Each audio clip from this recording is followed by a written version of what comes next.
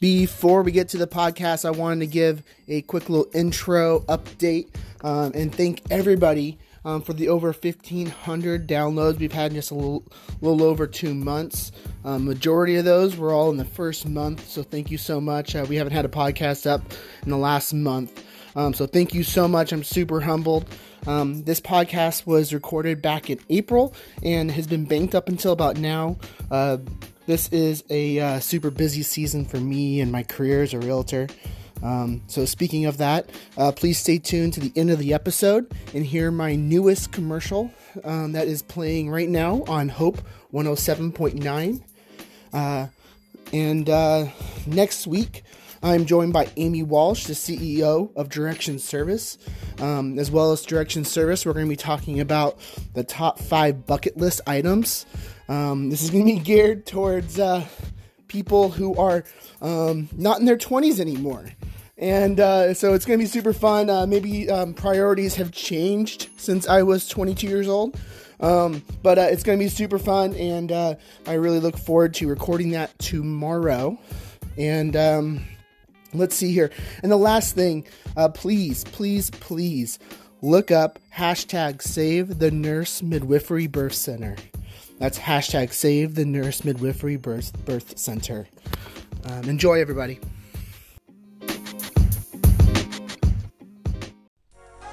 We are preparing for summer in today's podcast. You are listening to the Tell Podcast, The Eugene Life.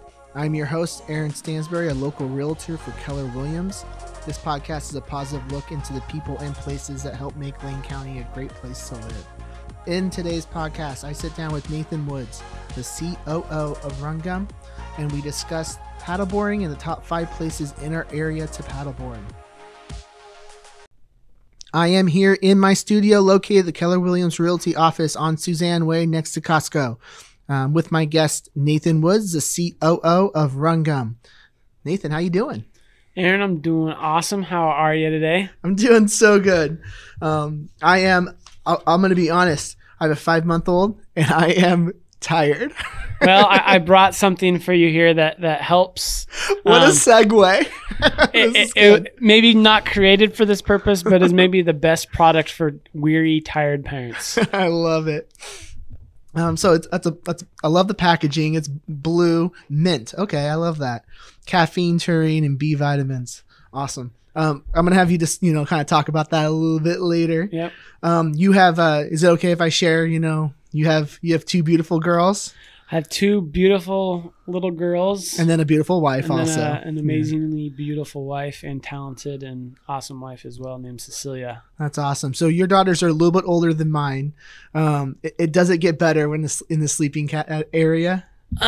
My girls aren't the best sleepers and have never been. We've always, after our first Francesca, who's 4 now, we always thought the second one's gonna be a better sleeper, and she is in her own way, but at the same time not. Like, one thing for sure is our kids have never slept in a car, and they've never been great nappers. And so, oh my goodness, when they're in their bed, like nothing else. Yeah. When they're in their specific bed, they do pretty good. But we don't have. I was just visiting with a friend, and his son sleeps like 12 hours a day until like 10 a.m. Then takes a 6-hour nap, and I'm just like, well, I don't even know what that is. So I can't really give you any advice there, but we survive. So you're saying it's possible that they'll get better, but if not, you're still going to be. We're going to be okay. Yeah, you'll survive. It's not. Yeah. They might not become great sleepers. I'm not a great sleeper. Well, I'm a great sleeper for the hours that I do sleep. But yeah. I don't. I don't sleep a ton either, so I don't know if they got my genes and they can survive, but. My daughter Maggie is a lot like me, I think, in the sleeping area, and I'm not a great sleeper either. Yeah. My wife can fall asleep the second she closes her eyes. Yeah. Jenny's really good at that, but myself and Maggie, no, we need to be distracted until we fall asleep, I think. You know what I discovered recently, and it's an app called Calm. Oh. And it goes and does like 15-minute stories, 20-minute stories of like these very like mellow, like sleepy stories. Yeah. And I found it for one of the kids one time because I was like, I can't get this kid to sleep. Maybe I put on this story, and it knocked her. Like, she went to sleep, and so I was like, no, I even use it sometimes. So it's very cool.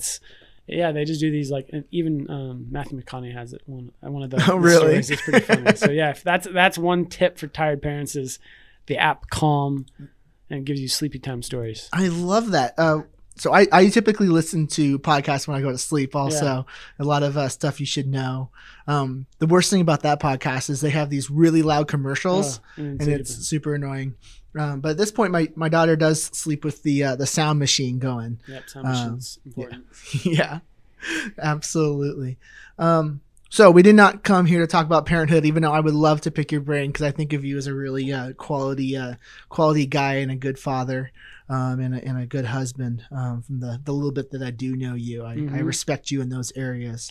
Thank you. So it's about as good a compliment as I can give anybody. Yeah, appreciate that. Yeah. It's number one priority, right? That's right. It's, and we'll talk about successes elsewhere, but I've always heard it. I always heard it said that success at work without success at home is not success at all, and that's been something that I have plastered to my wall at work, and I know if I fail at my family life, it's gonna, in the end, I fail with the work life, and so it's the focus. So, wow, I love that. Sounds like you're a pretty good boss, also. So before we talk about the top 5 places in our area to paddleboard, I'd love to hear. You've told us a little bit about your family and your family dynamics, but I'd love to hear a little bit more about your journey. Yeah. So I've been in Eugene now since 2014. I came from not too far away down in Coos Bay. I went to school down there and was a 3-sport athlete down there. You and Pre. Yeah, me and Pre are best friends. Actually, I wasn't, but my dad was. Oh, really? No well, kidding. not best friends, but they grew up Buddies, a year apart, and down there, it's not. Yeah, it's not a huge community. Yeah, you go to the same schools and things like that. So I grew up down there. I came up here for school. My parents were University of Oregon grads. My brother was a track and field athlete here at the time as well. And I originally didn't think I was going to come to U of O. I was a football player down there and knew that I wasn't quite ready for Oregon football, but I could have played small college football. And so that was my path. It wasn't my first choice to come to U of O.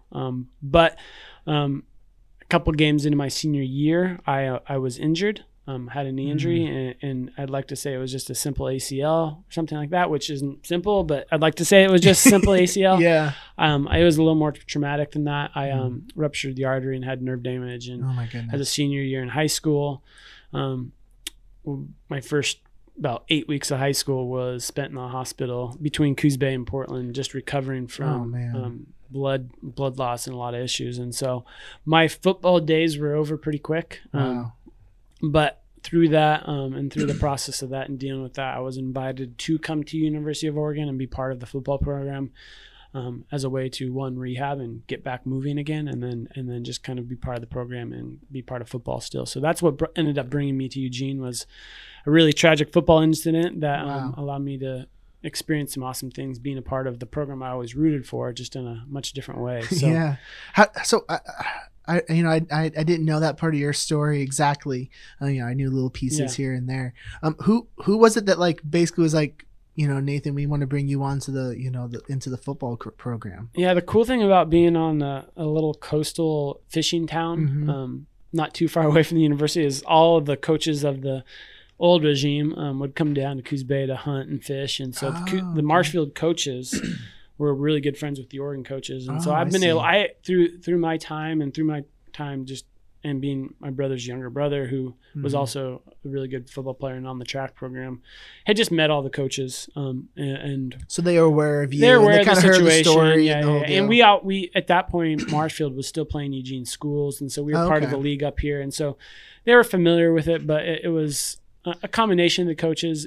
Mike Bellotti was the one who ended up calling me. I was in the hospital, and I'll never forget it, although I can barely remember it just because of all the issues. But it was the night before they played Michigan in 2013. No, or kidding. 2003. Yeah. And all of a sudden, my brother answers the phone, and he goes, "It's Coach." And I'm thinking it's my high school coach. Yeah. And he kind of had a smirk on his face. I'm like, "It's like 7:00. They're having a high school game. What is he calling me for?" Yeah. And then I answer, and he's like, "Coach Bellotti here." And I was like, and it took a while to think about wait.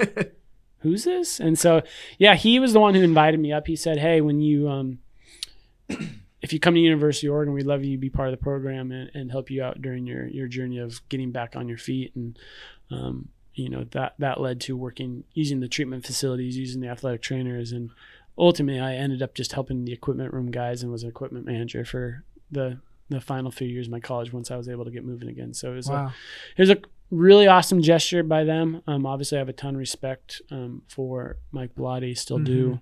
And just that he didn't have to do that. Yeah. The trainers didn't have to. Well, they might have had to. I don't really. They might have been told, "Hey, you need to take care of the kid," but they did. Sure. Kim Terrell, who's still there, did it joyfully. Helped me. Just get back and moving again. So. And Oregon won that game, right? I believe I was. Yeah, I think. Yeah. I think Oregon ended up winning that Michigan and then getting that, and that led to just some really awesome experiences from going to bowl games between the years 2004 to 2009 and meeting a lot of cool people and being part of a program that, like I said, I always wished to be part of. And, ultimately as we get into the family life, being here in the University of Oregon and being connected with my brother and joining and where we've met the first time through cross training, which is the athlete ministry on campus. Ultimately, that's where I met Cecilia. And so at that time, I was 2009. I was getting ready to graduate college, and I was going to leave. Because I didn't hate Eugene or I hated Eugene, just I wanted to go experiencing something. And then those last few months before graduation, I meet a girl, and we're at 2009. We're 10 years later. I'm still here. So. Wow. Well, I'm glad you met Cecilia, and also that you're still here in our community. So I guess that kind of leads us into Run Gum a little bit. How did you get involved with Run Gum?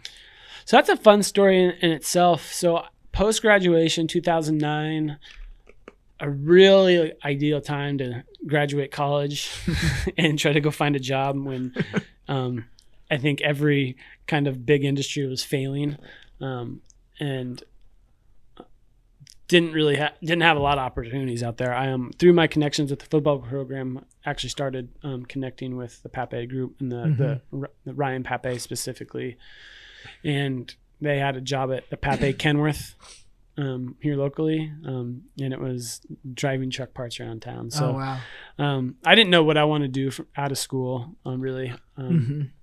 I actually didn't want to be part of anything athletic. I just kind of felt like I needed to get away from sports, and so I thought truck parts would be perfect. It didn't take too long to realize I was way out of my league and all my knowledge base and just the type of personality it was. And so I left that and went back to school and got a master's degree or pursued a master's degree. And I got my master's degree, and it was a unique one. It was a East Coast school, but I got a B here, and it was in sports event management essentially. So it was really unique. And through pursuing that, I went to the organization putting on the 2012 Olympic trials and said, "Hey, I'm getting a master's degree and putting on an event. Do you guys have any internships or anything?" And so I started interning as a master's student with the 2012 Olympic trials, and that it was more than just an internship. It was I ended up kind of doing a lot of the stuff over the time. Went from like doing social media to doing VIP hospitality and sponsorship to, by the time I left, I was the business operation manager, and we'd put on the 2012 Olympic trials, NCAA championships in 2013, the 2014 World Junior Championships. Wow. And was part of the process of bidding for a lot of these other events that we brought into our area in the last few years. And so it was an awesome experience. But what ultimately came out of that was I was working for a gentleman who was the director of our organization of Tracktown USA, a gentleman named by Sam LaPrey, who is also Nick Simmons, the local 800-meter runners coach.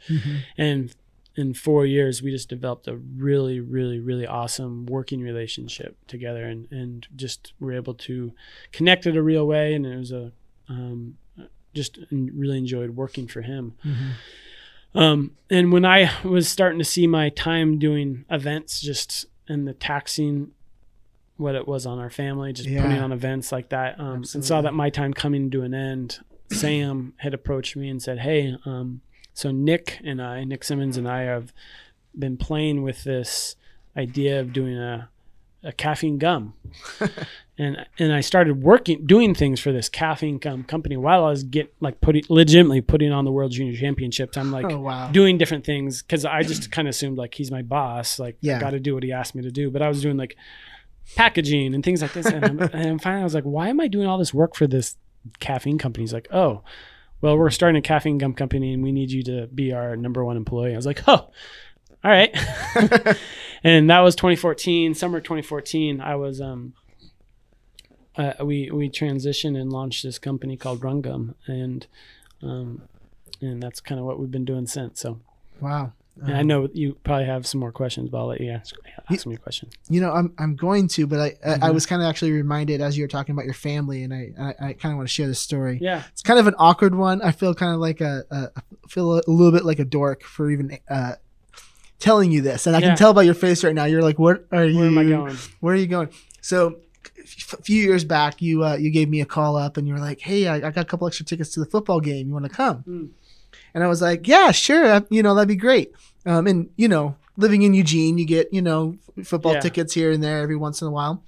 I didn't realize that it was you were inviting me to join you and your family at the football game. I thought it was like you had 2 extra tickets, you couldn't go. Here you go.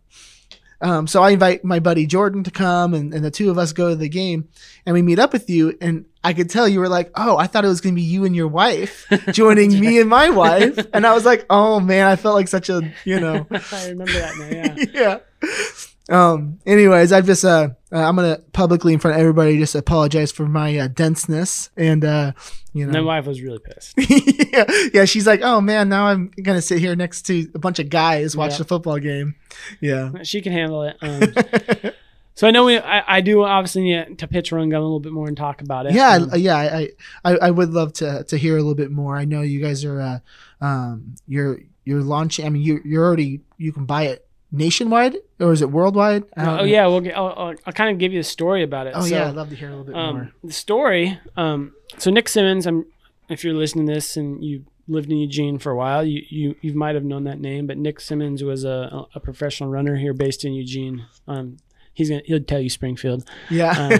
He lived in Springfield, but was part of Oregon Track Club Elite and signed by Nike. And he went on a date with Paris Hilton. Went on a date with Paris Hilton back in 2012 or so.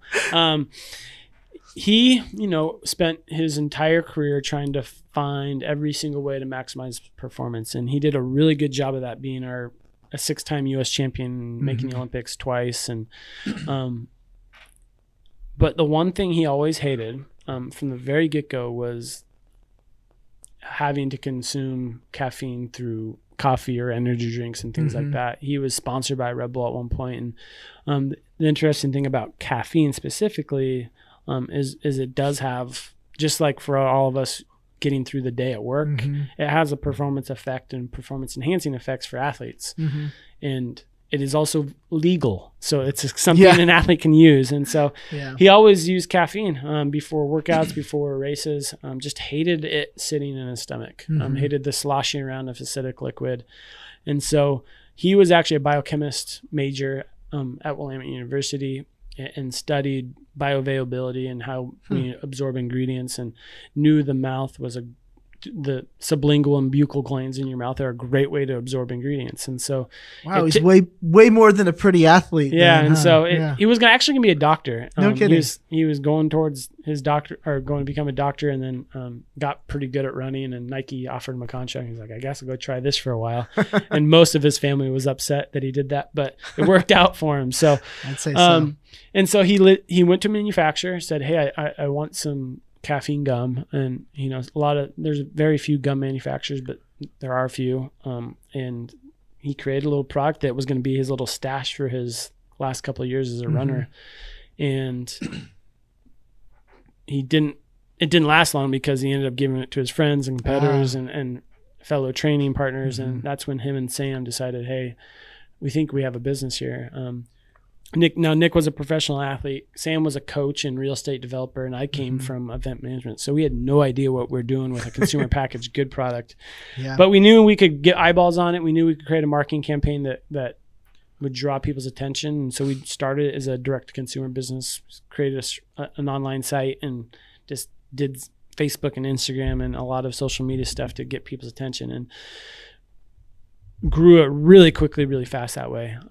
It's called Run Gum.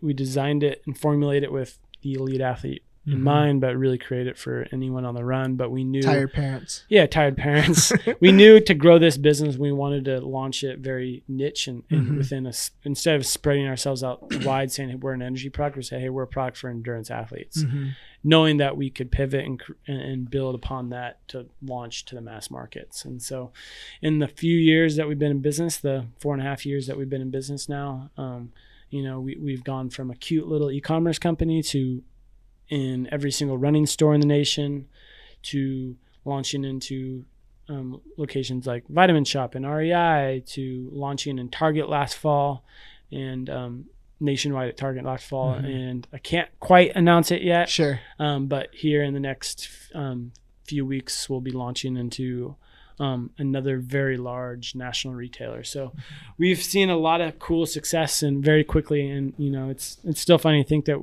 we're selling gum essentially.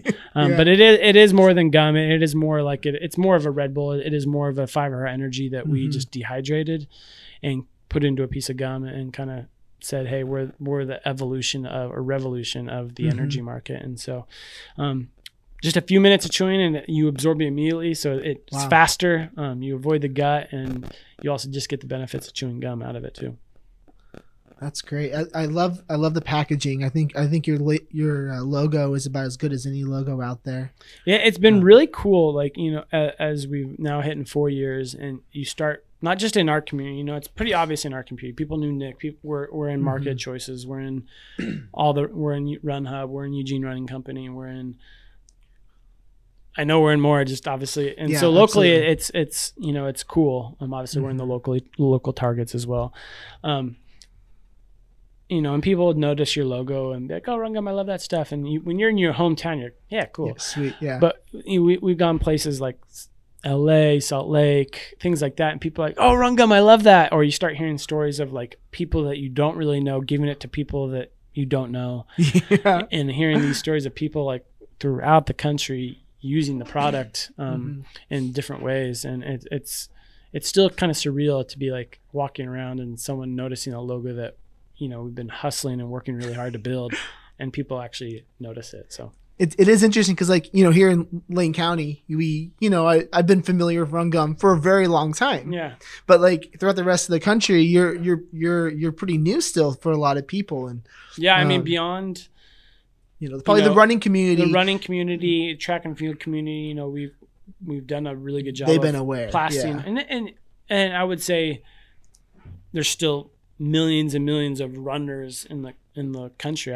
Tens of millions of people, and the people that run and do marathons and do races that haven't heard about it. But for the most part, like if you're a hardcore runner, you've seen it. I at least I've gotten you with Facebook ads. So, but yeah, it is now neat to know that we're going in more of the mass market world where you can use it for afternoons at work and things like that, and that people are noticing it in that way too. Great. And so you guys also have a podcast. I'd love for you to. We do. We've always enjoyed creating content that's valuable for our customers and our fans. And Nick, I'd like to preface, like, it's really nice to start a company when your CEO and founder is somewhat of an influencer. It's just a lot easier. Yeah, he's got I don't know how many followers he has on Instagram. Yeah, but he's got his, and so it's.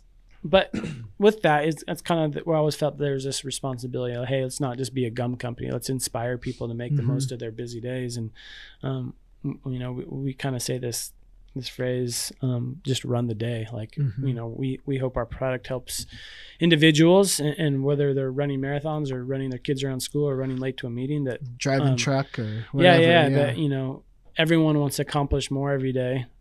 And we want to help them run the day, not to let the day run them. And so we've always, from day one, been always thinking of ways to create content that's valuable. And, at first we launched a podcast, and this was at the time when Nick was still running professionally. And I was the only employee. I was hosting a podcast. It was just the Run Gum podcast, I think. And I would interview athletes and things like that. And that was just because Nick couldn't do it. And so I was doing it. And so Yeah. we've had different variations. We've done vlogging. We've done obviously just blogging. And then last summer Nick retired from running. He moved back down to, he was running, he finished his career out of Seattle with Brooks, and he moved back down. And you know, he wanted to start a podcast. So we got that back going. It's called Run the Day with Nick Symmonds.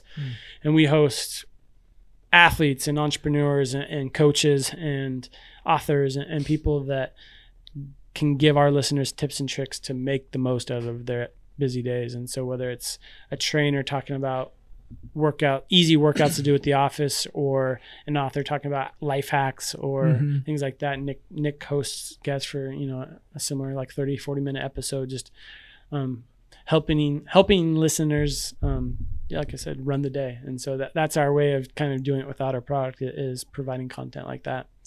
Very cool. I don't do much with it anymore. I don't host it. Yeah. And I don't do too much of the production anymore, but I made it happen. I told Nick, you need to get behind a mic and tell people stuff because they like listening to you. Good work.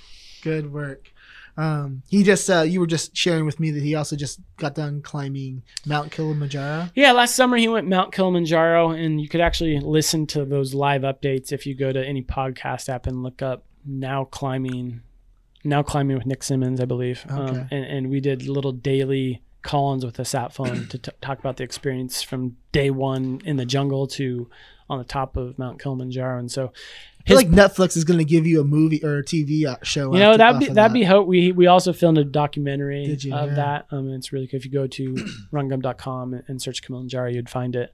Or just go to YouTube and search Nick Symmonds. You know, a lot of it's interesting kind of being in this world of, you know, I have a lot of ideas of cool things, but I also I have my influencer CEO do most of it. So I just sit in the background, I'm like, hey, you should film a documentary while you're at it. Or you should take the sat phone. And so, he did that. But he's also a full-time CEO now, and he's worked really hard to go from athlete to entrepreneur. So it's been fun to see him grow in that role. Awesome. Well, he obviously has done a great job in his hiring process of hiring you two. Sounds like you've done a really great job. Nathan, before we discuss top 5 places to go paddleboarding, which I do want to get to, and I want to learn a little bit more about your journey of paddleboarding, and maybe even get some tips on people who, you know, how to get involved in paddleboarding themselves. I'd like to give a commercial.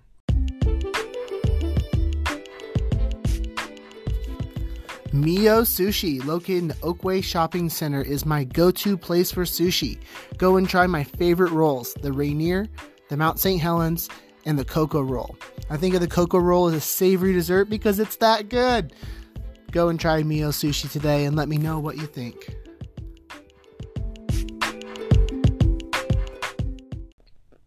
Nathan, before we jump into top 5 paddleboarding places in our area, why don't you tell us a little bit about how you came up with this list? Yeah, so paddleboarding was I don't want to say lifelong journey, but a post-injury journey of me finding an activity I could do again.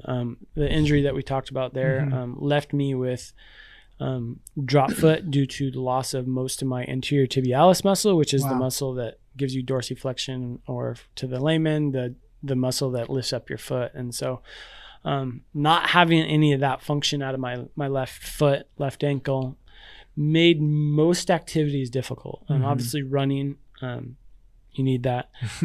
Biking, you need that. And so it was kind of this, being the athlete that I was, and growing up in the coast and, you know, surfing even, it was kind of this from 2003 to 2009, like, what can I do? Like, I want to be fit. I don't want to let my body go. Like, I want to do activities, but struggled to find something. And you're a competitive guy. You can see it in in the way that you are, you know, in the professional world, as well as, you know, I can just imagine that you want to and I would say, be like, good at what you do. Yeah, competitive to my own self more than anybody. Like, I want to, and so it was hard being like such an active kid to like not hardly doing anything. And I was in Sun River at one point in 2009, I believe, 2009. And, you know, I went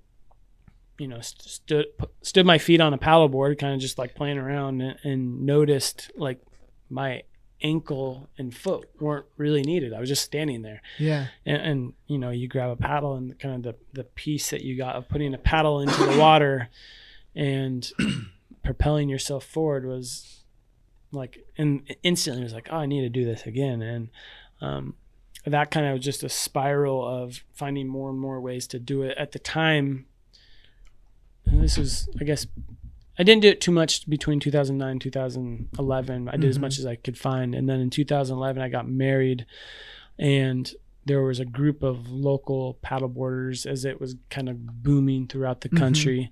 And one specific gentleman who was kind of introducing it with people, and he had a hodgepodge of boards, old sailboards, and we would, he'd invite people out, and it was a Facebook group, and you could get on a board and just try it out. And I was going every week. And then my wife bought me a paddleboard for Christmas one year, and then I was going out multiple times just on my own. And I was finding not only was it an activity I could do, it was getting me in some of the best shape that I've ever been in. Not just like physically like feeling good, but like because of all the tight muscles that I've had, especially my left leg and my foot, just from lack of function, being on a board and balancing, and little muscles that you have to use to balance. It was improving my function of my leg. And so I was just falling in love with it, and kind of just got obsessed with it in the years 2011, 2012, 2013, and was doing it for doing workouts on it, and was finding every excuse I could to get on the water. And that led to one specific event in 2013. 2013 was 10 years anniversary from my injury. And I fell in love with this sport and wanted to do something unique. And I chose to use paddleboarding to kind of celebrate not what the injury was, but the experiences and the people that I've had since the injury, and kind of to prove to myself. And then I think, obviously to show others that, regardless of your circumstances, you get to choose how you respond. And I chose, as kind of the moniker came, I chose to keep standing. And obviously physically and literally, or physically, literally and figuratively keep standing. And so I chose to paddleboard as kind of that celebration at the 10-year mark, from here in Eugene all the way to Portland. And that was kind of the crescendo of my paddling. As I've had kids, it's been harder to get out as much as I can, but that was kind of the moment. I was on the Willamette River, put in there downtown, and rode my board all the way to downtown Portland over the course of a few days, or course of 2 days, 2.5 days. And how'd you prepare for that? I spent a lot of time on the rivers, and just, you can't prepare too much, but I would paddle for a few hours a day.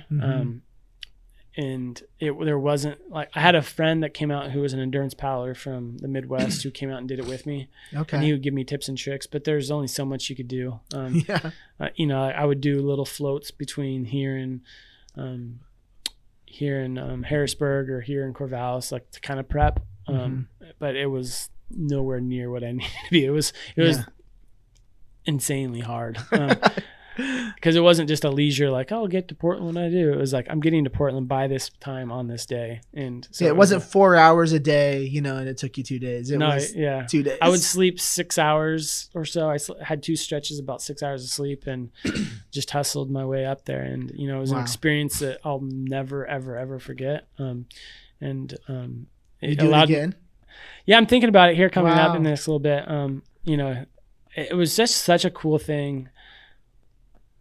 The difficulty and the challenge was so fun. Looking, and just realizing what I did, and then just the beauty of what we have here in the Willamette Valley. And it's just kind of cool to think, like, here, the Willamette River, it's kind of the cleanest, nicest it is. And then as you go, it doesn't get nicer. It gets slower.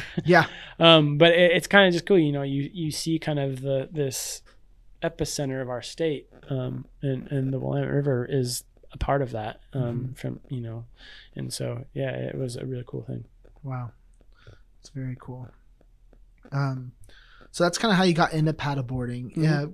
Who would you suggest would, if someone's looking for this kind of outlet, how would you suggest they got involved? And if maybe they've never even considered it, what would be your kind of pitch to be like, hey, give it a shot? Or would you even do that to somebody? No, I think it's one, the peak of it is kind of plateaued. It got really, really popular. You're seeing it everywhere.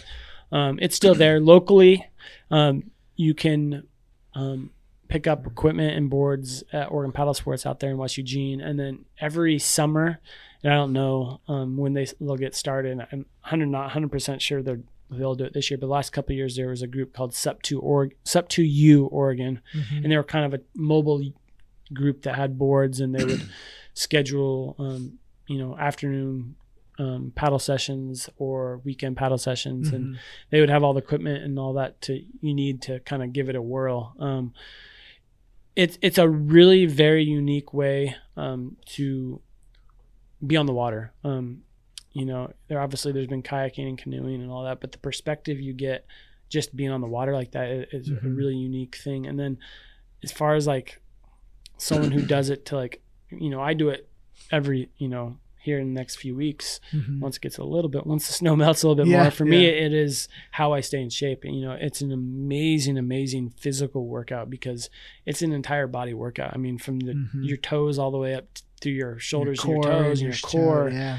And there's other things you can do to make it even more physical by actually doing workouts. See people do yoga and things like that. So it's one of those things, if you're kind of tired of running, or you don't want the impact of that, or you just love being on the water, we have, some of the best rivers in the country here flowing through our town and right in the middle of our town. And it's a really unique way to access the river and be part of it and be part of that water system that we have here in a very cool way. And so with that being said, there are a handful of places that you recommend, and we're going to kind of get into that. Yeah. Before we get to those top 5, is there a place or two that maybe didn't make that list that is worth checking out, or is it really these top 5 or these are the easiest locations to get to. And because they're all fairly close. They're fairly close, and stand-up paddle boards are large. They're not small. I mean, you can get inflatables that are really nice. I have a few inflatables, and the inflatables have gotten really nice, which allow people who don't have like roof racks or things like that to get involved. What's the price range of a paddle board? I know it varies. Yeah, it varies a ton. I mean, you can go to Costco, and I think you get like a board, like a soft top board for $2.99, and it comes with a paddle and a life jacket, and and they have kind of from there all the way up, but and obviously the quality goes with that. Sure. Obviously, recreation boards are kind of cheaper, but I mean they have boards for everything from racing that can go to $2,000 to obviously surfing based stand-up paddle boards to even white water paddle boards like that are designed for you to like stand up while going through white water. Wow, have you done that? Yeah, a couple of my inflatables are designed for that. Nothing crazy, but like going through Bend or something. Yeah, or even some of the spots on the Mackenzie and Willamette that are for that. So yeah, there are one of the locations I didn't put on this list that it takes a little more planning to get out, and you only got so many months of the year because of snow and mosquitoes, but it's just such a pretty spot, and when you're paddling you get such a different perspective of looking down. But Waldo Lake, it is. I've done a few different overnights on Waldo's, like packing my paddleboard and crossing the lake, and that lake is so clear. And I've done it on a kayak, and the kayak it's clear as a kayak, but when you get to stand above the water essentially and look down, it's some of the best photos I have on paddleboarding is Waldo Lake. I maybe should have put this in the top 5. But, you know what? You're giving it credit. That's cool. It's probably beyond the Eugene to Portland paddle. Like my experience of doing overnight paddles at Waldo is probably my most like epic paddleboard experiences that I've had. Wow, yeah, thank you for sharing that. We've I've gone paddleboarding a handful of times. I'm not very good at it. Yeah. I can stand, but it's I'm a little more comfortable on my knees. In all honesty, what I tell people generally, and once they kind of get over, it's like hey, you're in the water. Generally, you're doing it during the summer heat. It's okay to fall. Yeah. In general, it's kind of people get over the fact that they might fall in. They get over the kind of the balance or like the struggles because they're not afraid to fall. But generally, like a lot of the balance issues, more just they're afraid to fall. And it's like, you're going to land in water. It's okay. Yeah. So a few years ago, I was actually like on the 4th of July.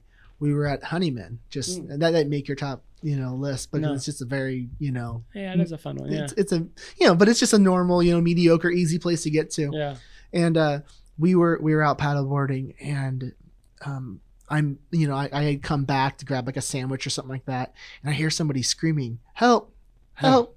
Help!" And I'm looking around, and there's a guy who decided he was like a 18-year-old kid who just thought he could swim the entire distance to this like one of the dunes. He thought he could swim from like to a little island that was kind of that I was actually fairly close to, and he had a 4-year-old on his back. So I get out there, and I actually, I paddle out to him, and I end up saving this guy. Luckily we were there, and he had, I put the little 4-year-old on there and let him just kind of, hold on to the back, and we pulled him back, and he was so humbled. He was like, I didn't look like he was that far. So people, be safe. Yeah. He didn't have a life jacket or anything like that. Yeah, it is important, safety with paddle boards. There's been a lot of, even on our own waterways, of people who died on paddle boards, and it's a combination of a lot of things, whether they didn't have a life jacket or they used a leash when they shouldn't use a leash, and we'll get into that more as we talk about the top 5. But I know nothing about that. and it's, it takes a level of, confidence on the water and being smart. A lot of times I think people think anything on the water, you can just be kind of crazy. And whether it's the hot summer day and you have drinks in your hand or whatever. And so it's something that, it takes, just like anything, but like it's something you have to do with safety. Yeah. I mean, Honeyman's it's like 2 feet clear, deep, right? Yeah, it's like not even that. Yeah, sometimes. Exactly. But yeah. So, anyways, let's start with number 5 and go all the way back up to your number 1. My favorite spot. So, yeah. Number 5 would be just because it is close and it is a larger body of water and it's flat water. You don't have to worry about it, especially on, and not some days it's a little choppy, but just Fern Ridge. From sailing to kayakers and everything, it's a really popular spot to be on the water come summer. They have that spot where you can put in on your way out 126. That's kind of right before you get in, that has some smaller waterways, but it's shallow, it's warm most of the time in the summer, and it does pick up wind in the afternoon that you have to be careful with, but it's a great spot if you just are renting a board. I know, especially if you're renting a board at Oregon Paddle Sports, it's I mean, you still have a little bit of a ways to go, but it's the closest one, and I always recommend starting on flat water. Totally. There's obviously there's rivers and there's oceans, but if you've never done it, start on flat water.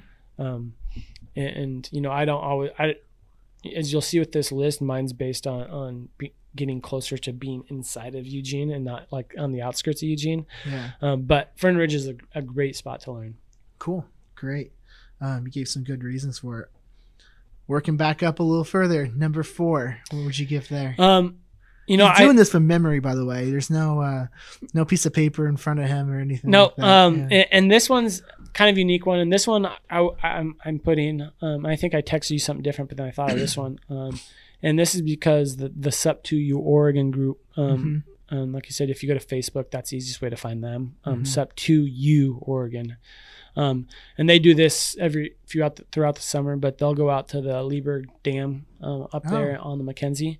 And cross the dam there and bring their boards and allow you to paddle around there where people like to fish and things like that. And obviously, again, because you're at basically the dam, it's essentially another flat water place where you can, especially when SUP2U Oregon's up there, you can get on board really easily and kind of just paddle around and get your feet wet. Yeah.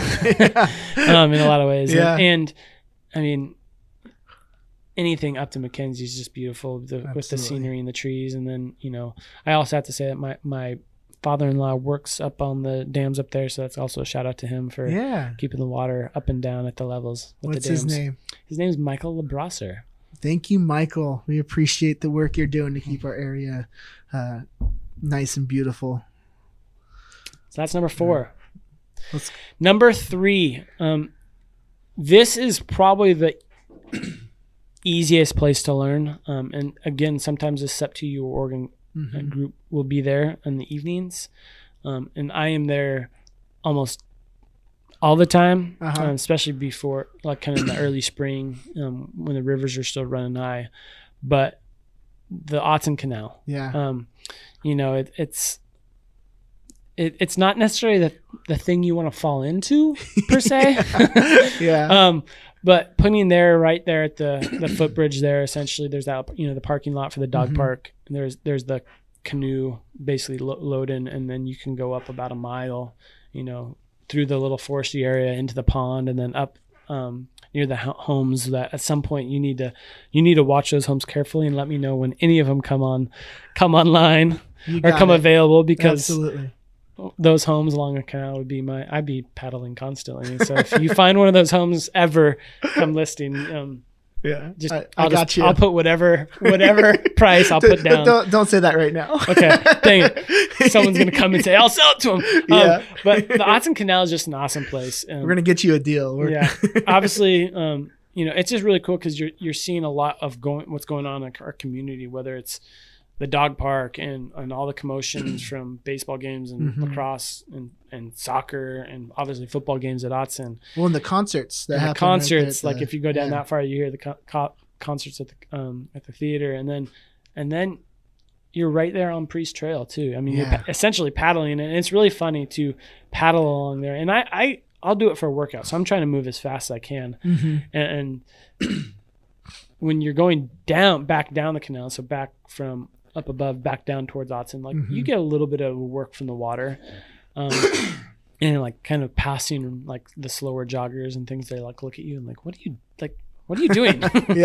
It's just cool because you're right in the heart of the city. It's really easy to learn there because the water's essentially not moving, which makes it kind of gross also. Which makes it gross, especially if you're like in the pond area. But it is moving enough. Sure. Like it's moving enough where it's gorgeous. Even if you do fall, like it's only thigh high, like so it's not that bad. And you only get a little bit of sludge on the bottom of the thing. So number 3 is the Otson Canal. I love it.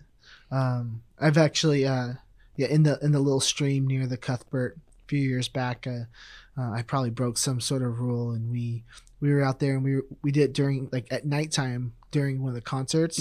And so we could we were listening to, I don't remember, it may have been on the backside. The backside, So it's a little shady back there, but yeah, we got a little bit of a free concert, and it was a fun night out. I've done a little. I mean, there's a lot of people that will sit in canoes or their kayaks and do it, and I've done it once on a paddleboard, just not because I cared who was there, but I was just like, I want to be on my paddleboard. Yeah, totally. I think it was Kearney actually is what we went and saw. Yeah. So I mean, it's not like we couldn't got in, and all that, but it was a fun night, memorable night with Emily and Michael Rand. I'm sure you guys are listening. You better be listening. You better be listening. You are our main Hawaii listeners right now. You and the Kegels. So keep my searches in Hawaii up high. So I appreciate that. Anyways, all right. Right, number 2, and these go to, I wouldn't recommend anyone going on a river their first time paddleboarding. The complexities of moving water is not to be taken lightly. Whether you're, it's dangerous whether you're sitting in an inner tube or on a kayak, and I would say even more potentially while you're on a paddleboard, just because you're standing above the water. And this will give me my one little tip. When you are paddling on the water, obviously use a life jacket. I would recommend even a helmet, just because there's spots within our rivers that have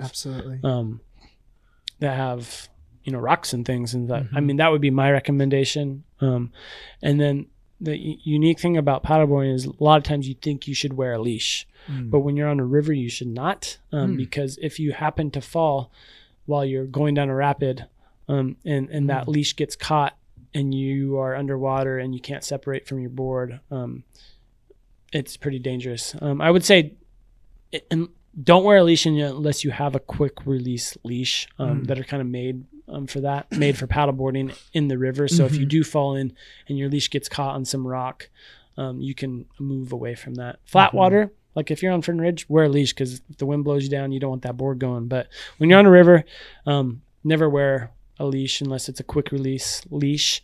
Obviously have a paddle, your life jacket, no matter where you are. So moving into rivers, number 2 is floating the Mackenzie on a paddleboard.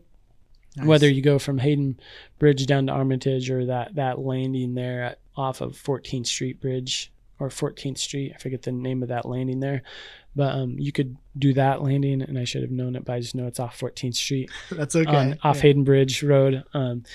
There's that landing or boat ramp, and go down to Armitage. That's about an hour, a little paddle. So that's a really fun one on a hot summer day in the afternoon when you have sunlight for a while.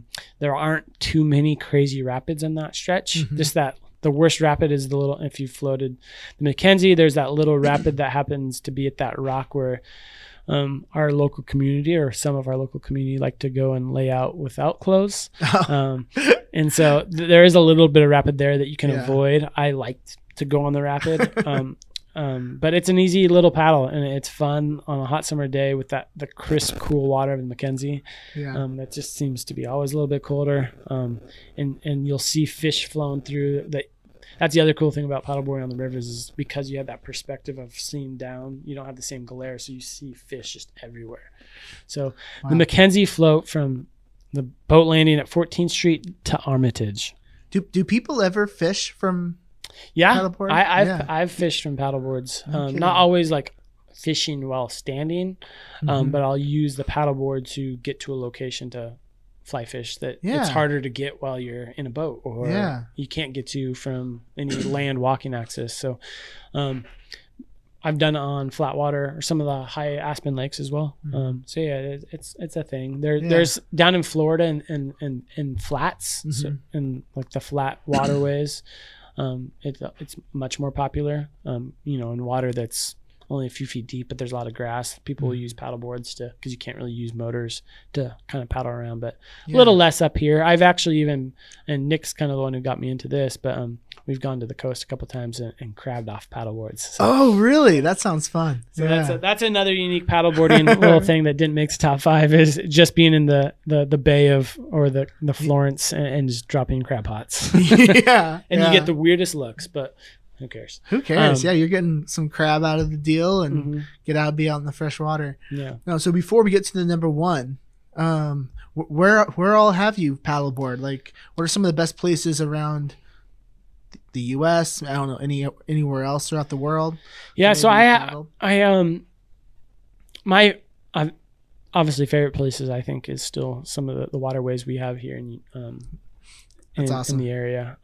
I just think it's such a unique, and I haven't done this yet, but the one thing I want to do at some point is, we have Eugene Cascades Coast for a reason, but we have such unique waterways. There's not too many places in the entire world that you could be on a high Aspen lake in the middle of the Cascades with snow around you, paddling a very blue, crystal clear lake like Waldo, to then moving down into white water conditioned paddleboarding, to flat water, whether you're on the lower side of the river or on a lake, to then beelining it to the coast and surfing. Right. Wow. You could do that all in one day, and I need to do it at some point. Wow. It's been kind of a bucket list for me, but there's not too many places in the world that you could do flat water in Aspen Lakes, flat water on rivers, white water, and surf within potentially. I know I have kind of scheduled. You could do it all in one day. So it's a really unique place that we live, the type of water and type of adventures you can do. Not just obviously paddleboarding, but just between the different levels. I've paddleboarded in San Diego. It's pretty nice to have 80-degree weather all the time. Sure, yeah. I've paddleboarded down in,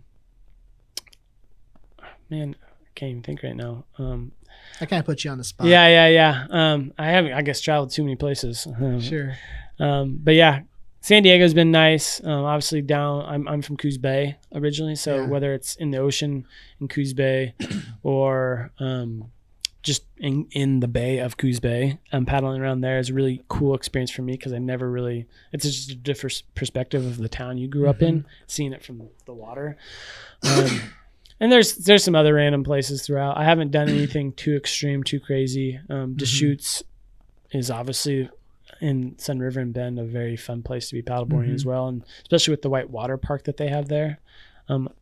It's a really, they make those man-made waves so you can surf, and I'm really hoping one day Eugene Springfield decides whether it's there in the Glenwood during that development or even with the new eWeb development, they consider putting in one of these man-made whitewater parks, because it not only does it help the river in a lot of ways because they structure it in a way to have less stagnant water, and it helps with the wildlife and help with fish, but it also provides recreation.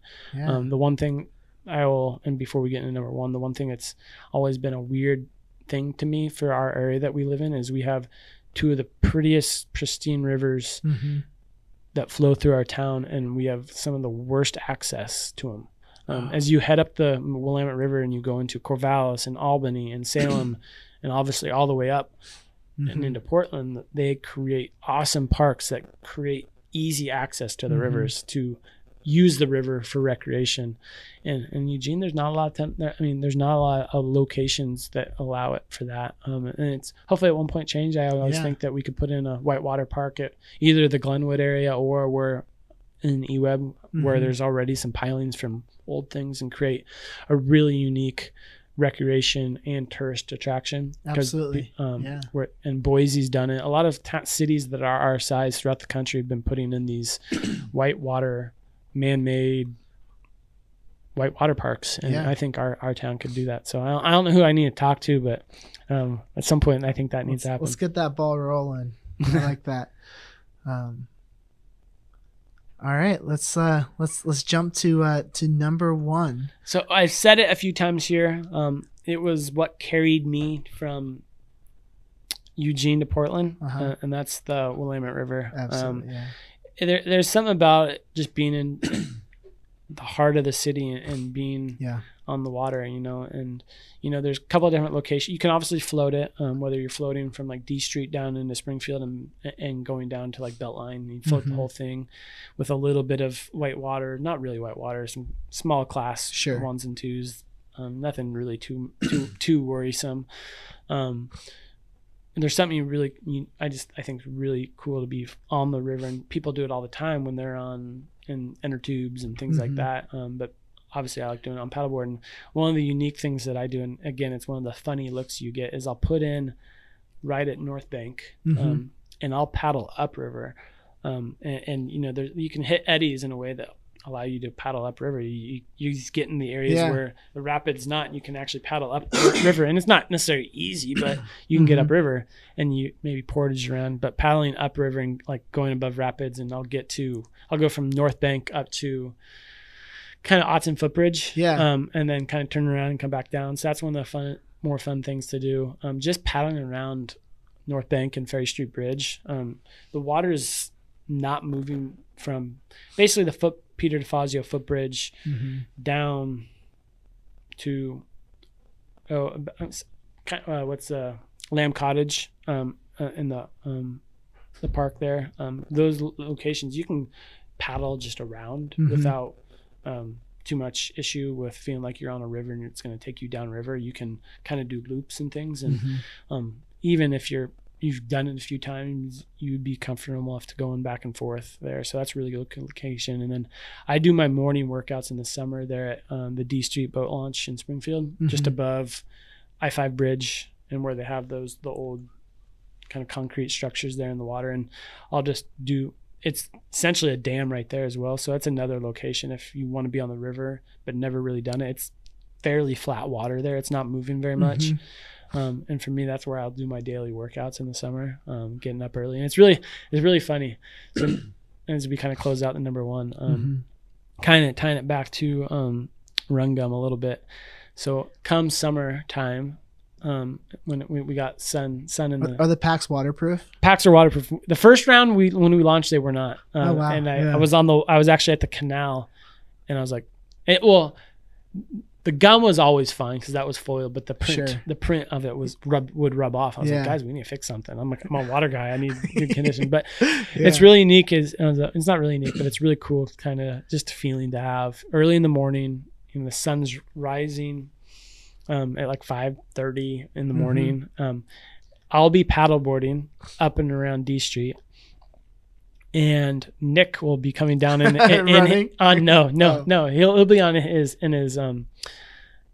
boat, his drift boat, fishing, and we're just the two people on potentially the entire Willamette, at least between here and I don't know, Salem somewhere, like that. We're the two guys that are on the water at 5 o'clock in the morning. And so I kind of said it again. I think the Willamette River is one of the best waterways, obviously in Oregon. It's the lifeblood to so much of our state. When you think of the irrigation it provides to all the farmers in the Willamette Valley, and for recreation, it's amazing. And it's just for me, obviously, that feeling of knowing it's taken me to Portland. It's always going to have like my favorite number one spot. And as you learn and grow, it's just it's a really fun thing to be on when in Eugene here in our own home, cutting through Springfield, cutting through the heart of our city, and along the bike path. So you get a feel kind of what our city's all about, but you're just the one on the water, but you get to see the cars moving and the construction happening and the people running along the bike paths and the bikes going on the bike paths and the restaurants, and really excited for what the eWeb and the Glenwood become. And I'm just hoping one of them wants to do a little bit more with the waterway. I love it. And great ideas. Nathan, thank you so much. I've really enjoyed this podcast. I hope we didn't go too long. I find myself, I talk sometimes. I wasn't sure what a paddleboard, centered podcast was going to sound like, but I really enjoyed it. So I really hope the listeners have also. And honestly, I have absolutely loved, this is what this podcast is all about, is we live in such an incredible place. I've lived in England. I've lived, in London. I lived in Philadelphia.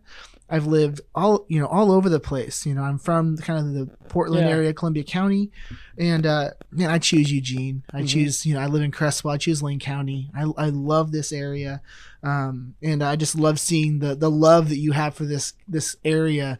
Just come out in your words here, and so, your business as well as just your love for this community is part of what helps make this place so great. So thank you. Yeah, we love being here. Yeah, awesome. I like to end every podcast by putting over people and places that are helping to make our community a great place to live.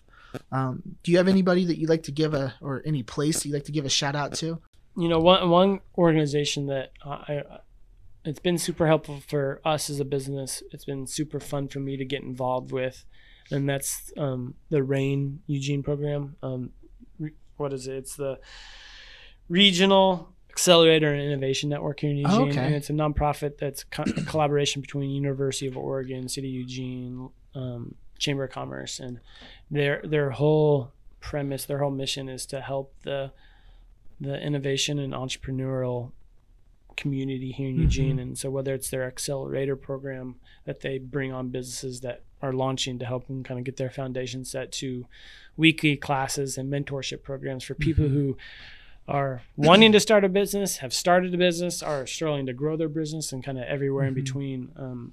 It's a really cool thing that we have in our community that not even large cities have, but we have, and they have their building there on, I think, Oak Street there, not too far from the station, the bus station there in downtown, and they're involved, and there's just a lot of people involved with that are really important people for the growth of our community when it comes to bringing in new businesses and helping the startups in our community, which the startups and the new business they're coming there's to a lot of levels are the lifeblood to a lot of the stuff that's happening. Absolutely. Especially within the tech and the Silicon Shire, I believe we call it. And, yeah it's very cool. It's just if you are starting a business or you're looking to start a business, they have resources and mentors that are ready to help.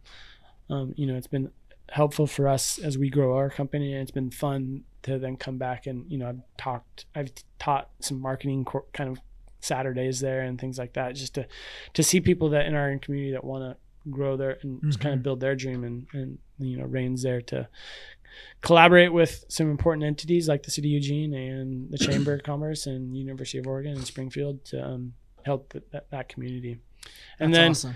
Other one that I'm just been a fan of lately, and it's just down the street from me, but what the group did with the old Sprout First Church and Public House. It's I'm just so glad that I used to put on events there, and that was already kind of one of my favorite places when it was just Claim 52 and the restaurants and Sprout was it, but what they've done to it and how quick and how it's become like a staple for a lot of people. It's just a fun, all that new outdoor seating they have. All the outdoor seating. That's like my favorite like spot to go to right now. It's hard for me to like on a Friday night. We're Friday night. Yeah, it's Friday right now. It's hard for me, like when Cecily and I are talking, to be like, where should we go? To not say, hey, let's just go to Public House, because it's just the vibe there is awesome. I love it. Yeah, that whole area of Springfield is just really, I really enjoy it when it comes to, I like Chow when it comes to hamburger. I think it's got some of the best hamburgers in town. And you got Washburn. Planktown. You got the Washburn Cafe. You got more coming. You got Cornbread Cafe coming in. You have Bertoli's Pizza. You have George and Violet's Steakhouse. It's been really cool. I've been wanting to go there. Have you been there yet? I have not yet. I've heard awesome some good things. It is cool. I live in Springfield and not too far from just right there in the heart of the city. And it's cool to, in just my few years of living there, to see it providing like a reason to be there. And, it goes to, a lot of people in the city to trying to make that happen. And a lot of businesses choosing to do that. And so I frequent that place a lot more, and I'm thankful for that. That's awesome. Nathan, again, this is exactly, what this podcast is all about. I had a small little shout out I wanted to give to Natural Grocers, and specifically Yakov. Every time I come in there, the whole staff is always super friendly and helpful. I swear I've been there times and they've helped me probably more than my doctor has at different moments. The whole staff is super knowledgeable. So if you're looking for natural food or maybe a natural way to take care of like a nagging symptom or bodily issue, I highly recommend talking with Yakov and or the rest of the team at Natural Grocers. They have free classes throughout the week. Anyways, I hadn't been, I just started going there again in the last year, and I've just been really happy with the service and the quality of what they bring to our community. So thank you everybody there. Nathan, thank you so much for joining us. It. It was good to connect with you. It's always fun to get me excited and excited. I'm already kind of ready for the warm weather because I want to get on my board now. So yeah, if you see a random dude on a big yellow board, that's me. Awesome. I see you have some run gum there. Is that something I can give away to maybe a listener? Giveaways or for your late nights? Actually, I can give you more. Give away this one to a listener. Right. We have 5 flavors: mint, cinnamon, fruit, and bubblegum. Bubblegum's our brand new one that are what are in our original strength, and then we have an extra strength as well. So yeah, give it away to the listener however you want to do that. Awesome. So if to the listeners, go ahead and comment on this thread. Tell us a place that you really enjoy going to during the summer, and I'll give this away to some lucky person. It's a mint run gum. It's so great. Also, pick it up at Target, pick it up wherever you end up Market seeing Choices here locally. Market Choice. And obviously the running stores, Run Hub and Eugene Running Company. That's awesome. Yeah. Go to the Eugene Running Company. I love that place. Mm-hmm. All right. Hey, thank you so much, Nathan. Everybody, thanks for listening. Thanks. Hey, keep standing, y'all. Yeah. Hi, I'm Aaron Stansbury, a broker with Keller Williams Eugene Springfield, the host of the Eugene Life podcast and your Lane County real estate expert. Did you know that statistically you or someone you know is looking to buy, sell, or invest in real estate every month? So if you are ready to reap the benefits of owning your own home, or maybe you have outgrown your current home and need an extra bedroom, please think of me, Aaron Stansbury. You can contact me at my website, theugenelife.com. That is theugenelife.com.